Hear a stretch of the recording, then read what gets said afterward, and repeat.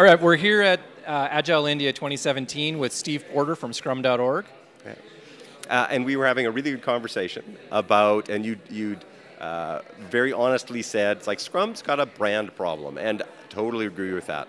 And it does make me a little sad, because I have a development background, and I've gone through a lot of bad waterfall projects, and I really appreciated Scrum for its simplicity and its ability to allow me to deliver really great things to my customers. But as it becomes more and more popular and more people are using it, there are lots of opportunities to misunderstand it, to maybe do things incorrectly, and to just not get the full benefit.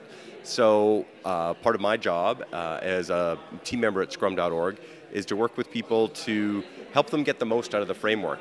It's really simple, straightforward stuff that you can certainly overcomplicate it and make it more painful. We were talking about, I've talked about velocity, story points, how that becomes the main goal of a sprint is how many story points you can get out. And I just work really hard with companies to go back to the basics. It's like, well, are you delivering value? Are you putting working software in production every 30 days or less? That really basic, simple stuff that people just may have just forgotten. So something I heard you say that I thought was kind of interesting is people will complain about Scrum. I don't like Scrum because of these reasons. And you were saying that those, usually what they're describing isn't really Scrum. So there's many myths about Scrum. There are many myths. And one of the things that I've always referred back to, and this is something that Ken and Jeff have struggled with from very early on. So they basically published a Scrum guide, which is, I think it's like 16 pages, super, super tiny. It's like, here's the rules of Scrum. Really simple, really basic.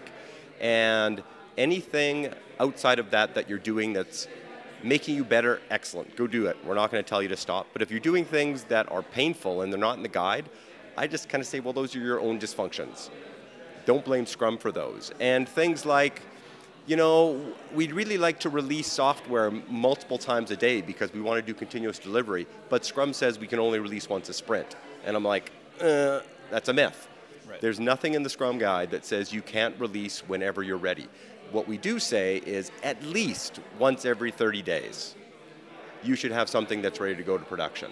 But if you can do it 30 times a day, oh, I'm going to high-five you. I think that's really, really great. So that's a really common myth. Everything's got to be estimated in story points. You've got to track velocity. You can't have part-time team members.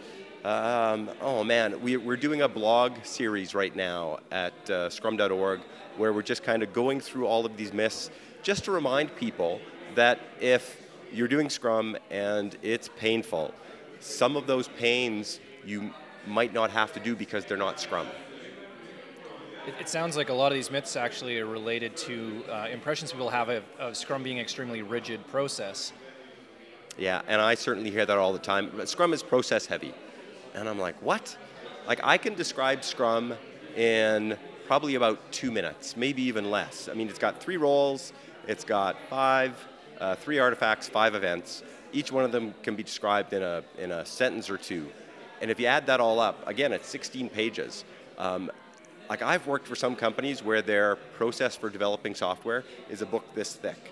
There are certainly even some other agile methods out there where their poster up in the wall is incredibly complicated and really hard to follow. And Scrum, very lightweight.